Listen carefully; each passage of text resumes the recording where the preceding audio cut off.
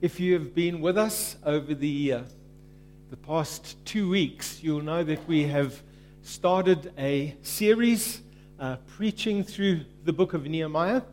And the reason that we are focusing on Nehemiah is twofold. Number one is that we believe that at this particular point in time, God is speaking to the church. That's you and me. The church is not a building. That God is speaking to you and me about our role in the nation at the moment. The church has a role to play.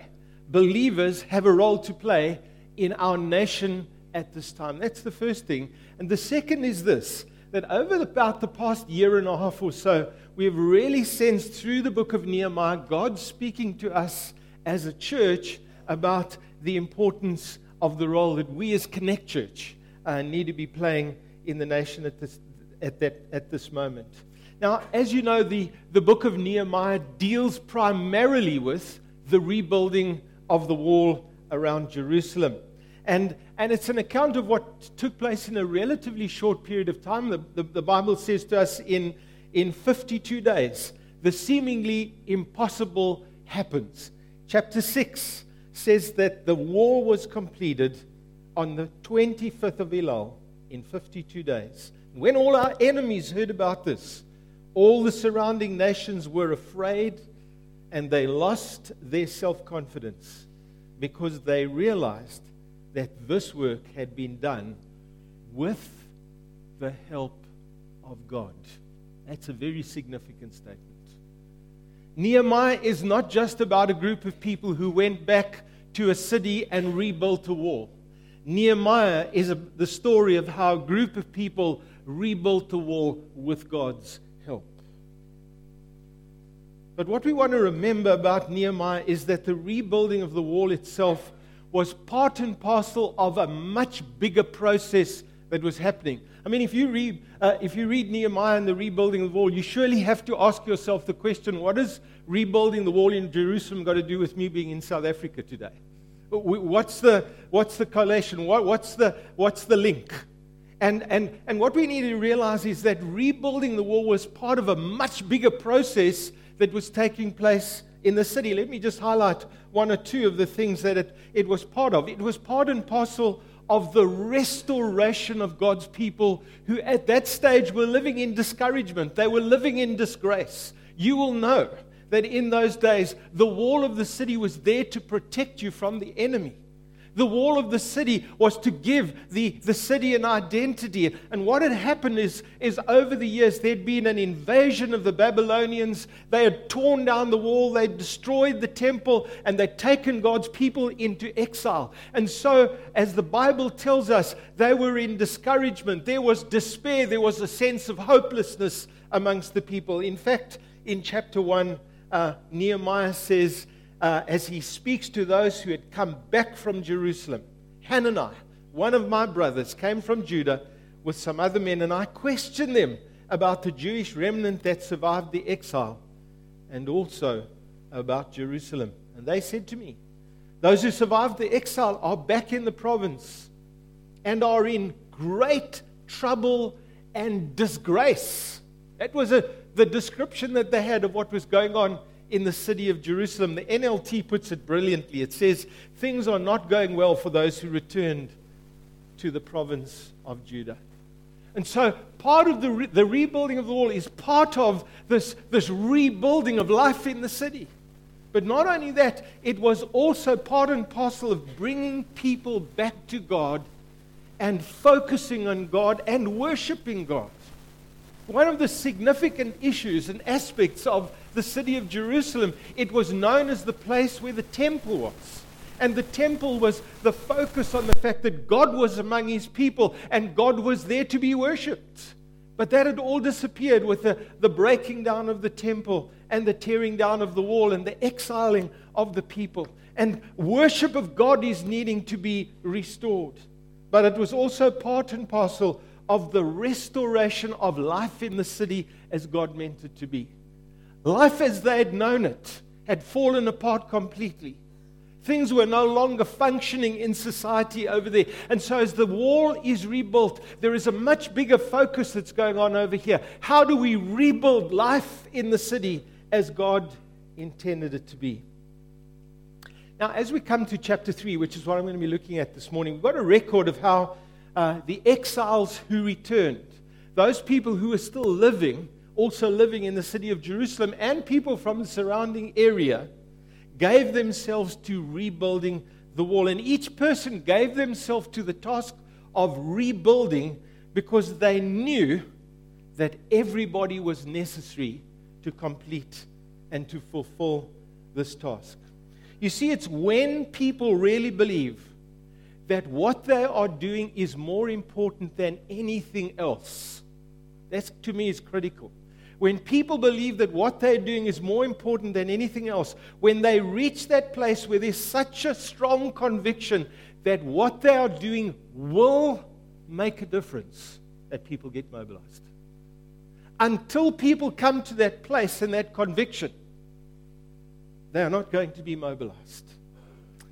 When we were on holiday, Terry and I watched, I'm sure many of you have seen it, one of the movies made about the life of Jim Elliot. And for those of you who don't know, Jim Elliot was a missionary and had a sense of taking the gospel to the Auca Indians in Ecuador. And here was a man who literally gave his life. He actually died in the process because what he believed about the task on his heart superseded anything else in his life. And so he gave himself to that. In Nehemiah chapter 3, we find the most unlikely people giving themselves to the rebuilding of the wall because they believe it needs to be done and because they believe it can be done, despite the wall being in ruins for 70 years. I wonder sometimes if that's what gets us. When we look at the situation around us, when we see how long it's taken, when we see how little change has happened, and we say, will anything ever change? And people in Jerusalem had been living in that situation for 70 years, and there comes a man and he says, it's time to rebuild. And the people say yes. They rebuild despite the amount of limited labor, the huge amount of rubble, and the fact that their enemies were doing everything possible to prevent them going ahead. Isn't that what gets us involved? Willing to get our hands dirty and pull together when we reach that place where we believe, and I want to put it like this morning, we need to make a difference as the church.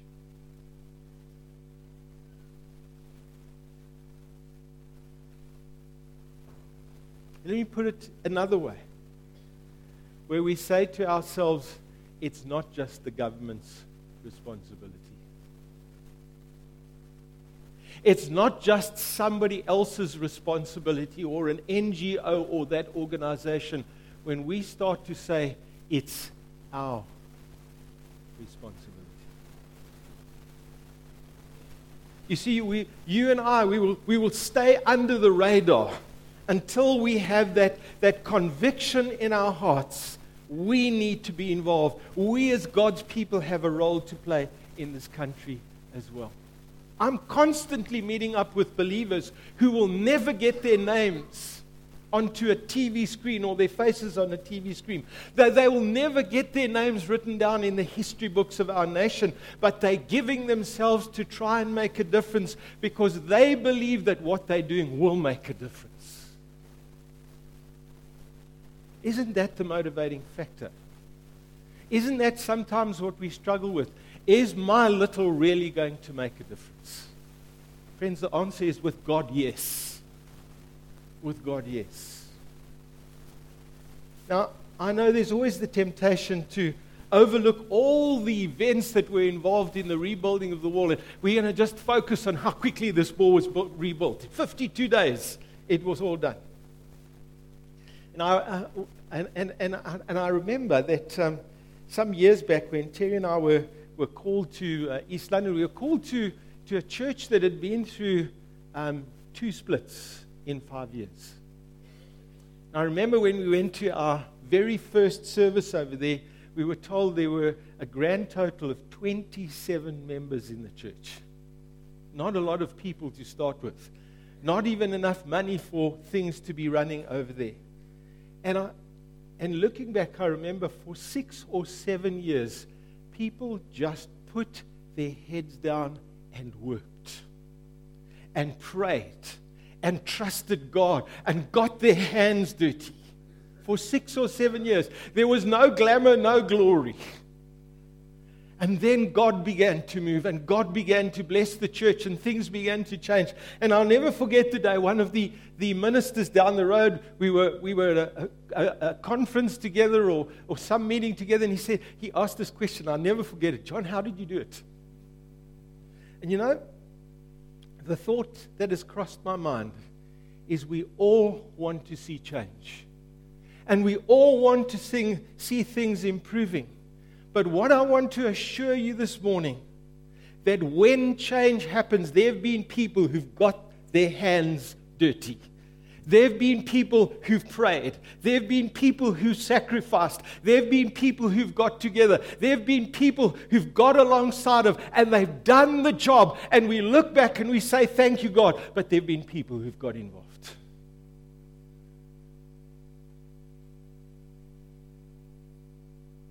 Now, the fact that people went to work on the wall, even though it was one of the worst times in the nation of Israel, did not happen by accident. Did you know that people seldom do things by accident? We like to think that it happens that way, but it actually doesn't. So what I want to do is I want to pick up in chapter 2 and verse 17 and then just read into the first 5 verses of chapter 3. And then we will pick it up from there. But now I said to them, this is Nehemiah. He spent the night looking around the city, evaluating all of the challenges and the brokenness of the wall. He said to them, you know full well the tragedy of our city. May I say to you, you know full well the tragedy of our nation. It lies in ruins, and its gates are burned. Let us rebuild the wall of Jerusalem and rid ourselves of this disgrace. Then I told them about how the gracious hand of God had been on me and about my conversation with the king. And they replied at once, good, let's rebuild the wall. And so they began the good work. Verse 19, but when Sanballat, Tobiah, and Geshem, the Arab, heard of our plan, they scoffed contemptuously. What are you doing, rebelling against the king like this? They asked. But I replied, here's his response, the God of heaven will help us succeed. We are his servants. We will start rebuilding this wall. But you have no stake or claim in Jerusalem. And then it goes on to what can be quite a boring chapter in Nehemiah, because it tells you about all the people and what they were doing. And let's read some of these verses because I hope it'll come to life in a minute. Then Elisha, the high priest, and the other priests started to rebuild at the sheep gate. And they dedicated and they set up its doors, building the wall as far as the Tower of the 100, which they dedicated, and the Tower of Hananel. People from the city of Jericho worked next to them. And beyond them was Zachar, son of Himri. The fish gate was built by the sons of Hassenaah. And they did the whole thing. They laid the beams, hung the doors, and put the bolts and bars in place. Meremoth, son of Uriah and grandson of Hakkoz, repaired the next section of the wall. Beside him were Meshullam, son of Berechiah, and grandson of Meshezabel. And then Zadok, son of Baana. And next, there were the people from Tekoa, though their leaders refused to help. Now, when we read this account here, we discover that people were willing to do what they were willing to do because of the influence of one person. I wonder if you realize this morning how influential our lives can be when we are passionate for God. Now, I said to the 8 o'clock service, I wouldn't tell him because my wife is going to be here. But I live with somebody who gets like that. And she gets passionate about something, and I end up doing things I know I shouldn't be doing because her passion gets on top of me. And it's catching. And I want to tell you, the stories you hear from her, whether it's about Hidden Treasure or the nursing campaign she's involved in, you only get it once. I get it 12 times a day.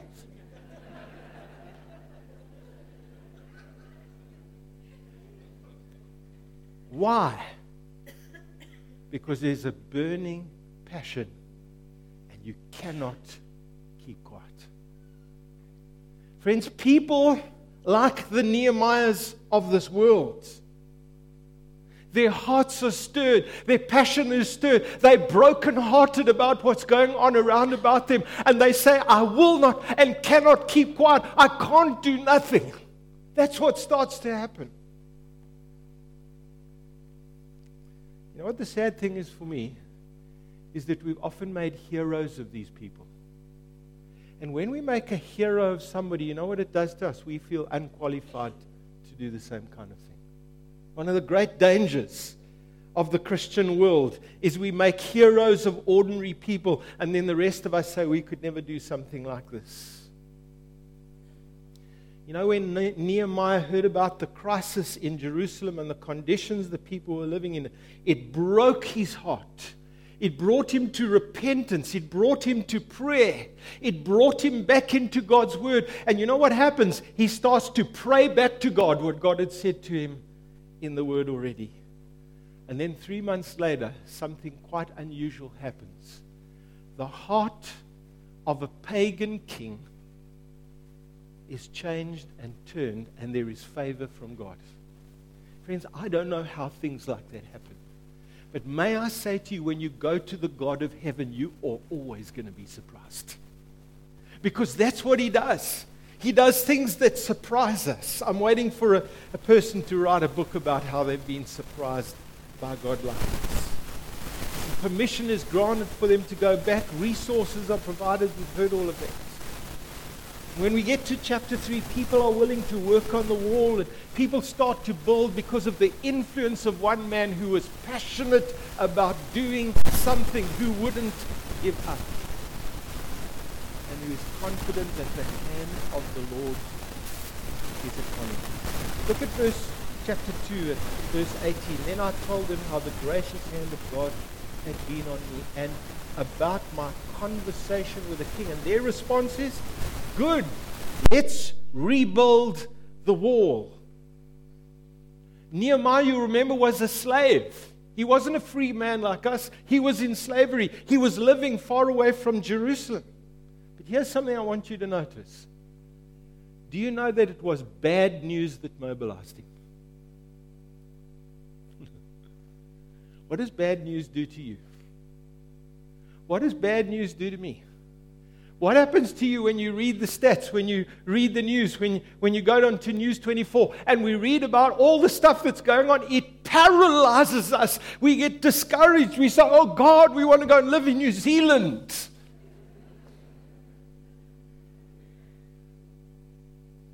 Friends, may I say something to you about Nehemiah and a man who's got his hand on the heart of God.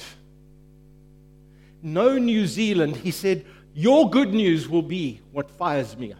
Your bad news, rather, is what will be what fires me up.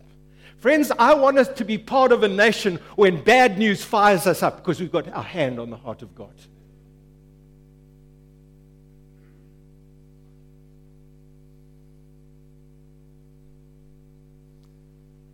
You know, our focus can just be on this man, Nehemiah.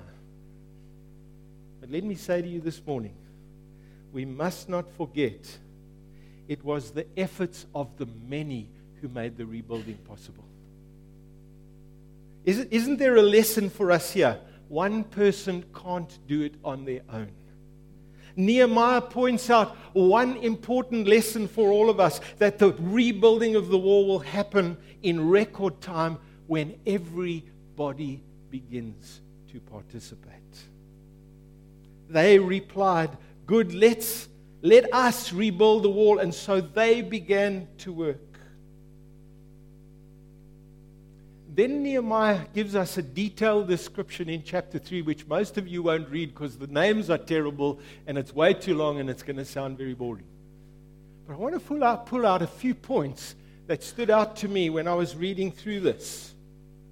Number one, people get involved when they recognize the importance of the task at hand. There's something that fires us up. It's when the task at hand is more important and supersedes our important issues in life. You see, whatever is most important to you and whatever is most important to me is what's going to mobilize us. And over here, Nehemiah's heart is broken. He said, I can't sit around. I need to do something. I've got to make a difference. Friends, we need people who say the task needs our attention. And I pulled out some verses because I thought it was so funny. Look at chapter 3 and verse 1. I don't know if this crossed your mind. Elisha, the high priest, and his fellow priest. Do you know what the high priest was used to? He's used to being dressed in these beautiful, fine white robes. They would put perfume over him and would run down his beard. It was a sign of the Holy Spirit. And he would go into the temple and he would bring the sacrifices, and once a year he could go into the Holy of Holies. Now I want you to change your picture. Here's the guy. And they say, won't you bring us that stone? Won't you carry that one? Won't you help hold this one in place? Here's the high priest. No more robes. Know why? Because that high priest and the other priest who worked with him, they said the task at hand demands that we devote our attention to this. The task became more important even, if I may say to you, than bringing offerings at that time in the temple.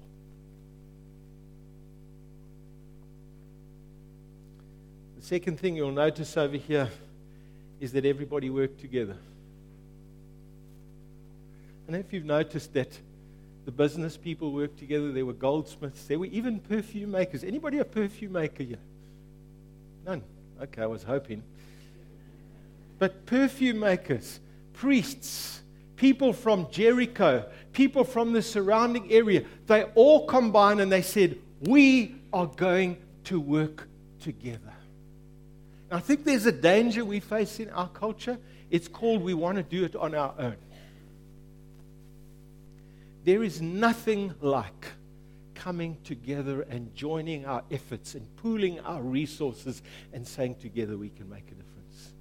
And I don't think that just means within the church. I think that means across the wider church.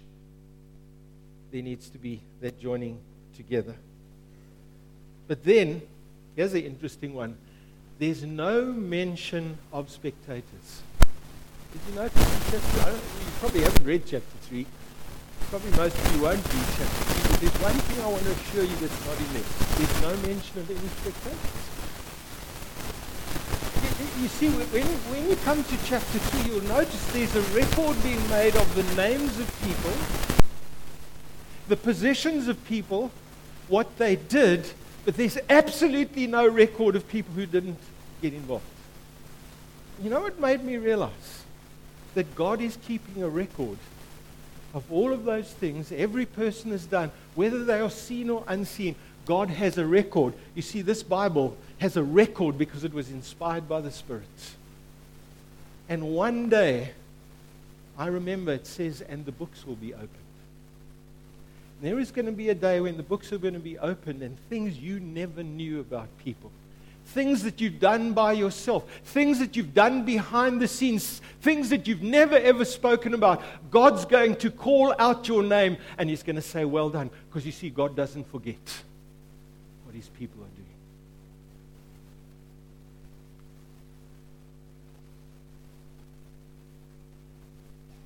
And then lastly, and this is about the best way that I could put it, the people who worked together had to overcome their own inhibitions. You see, imagine what it's been like to be the high priest all your life. These are not kind of the things that you used to do. Well, I'm the high priest. Well, I own my own business. Well, I'm a perfume maker. I don't build walls. I'm a goldsmith. I work on finely crafted jewelry. I don't get my hands on that kind of stuff. It might mess up my ability. Friends, we need to get over that. Because the wall isn't going to be built. The life is not going to change until people say, I need to get over that stuff. Because there's no place for that in the kingdom. We're here to do the work of God. Nehemiah chapter 3 is one of those passages that is in the Bible to encourage all of us to get together and to work together and to make a difference. We are called to be salt and light in our nation. It addresses our excuses. It refocuses our perspective.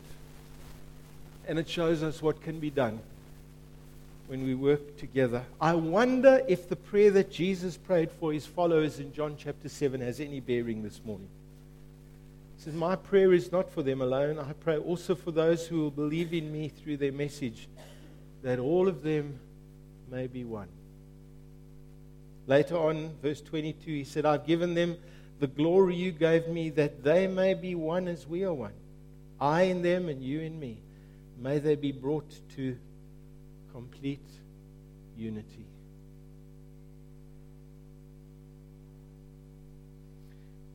You see, the role of the church, and I wish I had time to really develop it, but I don't this morning. The role of the church in the nation is quite unique. Because you may be asking the question, if we're going to be agents of change, what in the world does that mean? And I want to say to you this morning, the role of the church is quite unique. We are certainly here to help. We are to help where there's crime. We are to help where there's unemployment. We are to help the poor. There are lots of areas in which we're meant to help. But if it stops there, then we've missed the uniqueness of what God has called us to do. Let me put it to you like this. I don't know how many of you remember in the book of Genesis, there is a verse about the life of Joseph. Remember Joseph was sold by his brothers into slavery? Do you remember he ended up in Potiphar's home? And there's the verse that says this. And God blessed Potiphar's household because of Joseph. Now let me say this to you. Potiphar was no saint of God. And yet, something about Joseph that's special about his life overflows into Potiphar's home and household. And there is blessing because the man of God was amongst the people. And if I can put it to you like this, when you and I go, and wherever we go, and whatever we do you know we go with Him? Do you know that you never go alone? Do you know that you're never empty? You know the Spirit of God goes with you. And wherever we go and whatever we are doing, He is with us. And people are blessed because He is the blesser and He is with us. It's just what happens. I love that. That wherever Christians go and whatever we're involved in, whatever we put our hands to, you know what happens? People strangely seem to be blessed. Now, that shouldn't surprise us, but it does. Because the one who's seated in heaven has said, I'm with you. And whatever you do and wherever you go, I am is with you. Friends, do you know why our role is unique? Because we understand where the real battle's taking place. Do you know why Sharon came up to pray here this morning? Because she knew where the real battle's taking place. There's a person in prison, one of God's people in prison, and they may be in prison because of certain decisions that were taken by a certain country. But I want to say to you this morning, the real reason he's in prison is because we wrestle not against flesh and blood. And you see, when the church looks at the nation and we look at what's going on, we know where the real battle needs to be fought. Now, I'm not saying people are not involved. You know that. But you see, when we are the one group of people who understands we wrestle not against flesh and blood, and we get down in there and we go before our Father in heaven, and we know that God hears the cries of His people. You know what strangely starts to happen? Is change starts to take place. Because that's what the church brings. I want to stress that, if I may, this morning, because I sometimes think we have got distracted into just helping. And please, I'm not saying it's not important, but we are to do way more than help. We come to bring another kingdom. That's our role. Secondly, for the church to impact the city and the nation, we need everybody to be on board. I've personally discovered what that means for me is unless that is a priority, it will never get my attention.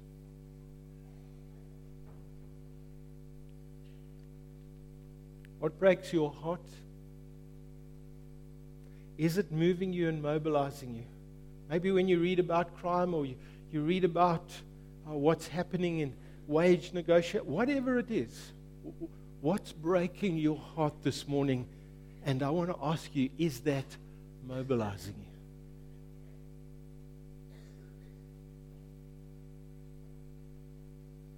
you? Can I read to you the words of Haggai the prophet? Some of you heard of Haggai? I know it's a bit of a weird name, but he is a prophet in the Old Testament. And Haggai prophesied at exactly the same time Ezra was back in Jerusalem and rebuilding the temple. Listen to the penetrating observations he makes. I'm going to read it to you. Now, this is what the Lord Almighty says. Give careful thought to your ways. You have planted much, but you have harvested little. You eat, but you never have enough. You drink, but you never have your fill. You put on clothes, but you are not warm. You earn wages, only to put them with purses with holes in them. This is what the Lord Almighty says. Second time. Give careful thought to your ways. Go into the mountains and bring down timber and build the house so that I may take pleasure in it and be honored, says the Lord. You expected much, but see, it turned out to be little. You brought home, I blew away. Why, declares the Lord Almighty? Because of my house which remains a ruin. And here's, I think, the penetrating observation. While each of you is busy with his own house. Very deep question. Let me finish by saying this morning. It's a belief in the fact and a commitment to the fact that with God it can be done, that leaves us with those amazing stories of what is being done. In Nehemiah 6, we have one of those stories. So the wall was completed on the 25th of Elul in 52 days. That was their story. Every Wednesday night, Terry's sister, who is part of a small team, 6 or 7 people, every Wednesday night, they go into the hospitals, I think it's mainly in Kruitskia, and they go and pray for people in the wards. They go and pray for people who've been stabbed. They pray for people who come in to the emergency. It's a mess there. But every Wednesday they go in there. This past Wednesday when she came home, she was really troubled and began to share with us that they'd gone to minister to a young teenager. I think 16 years old. Was that right? 18. Okay. 18 years old. He'd been part of a gang. They shot him 5 times and he was paralyzed. And as they went into that ward, they prayed with him, they counseled with him, and they led that young man to Christ. So that even although there'd been a tragedy, there was a new beginning in his life.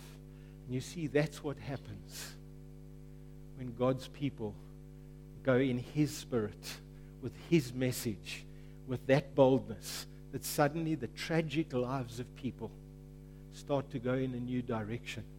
Because they discover this, that the hand of the Lord was upon me, and I had favor with God.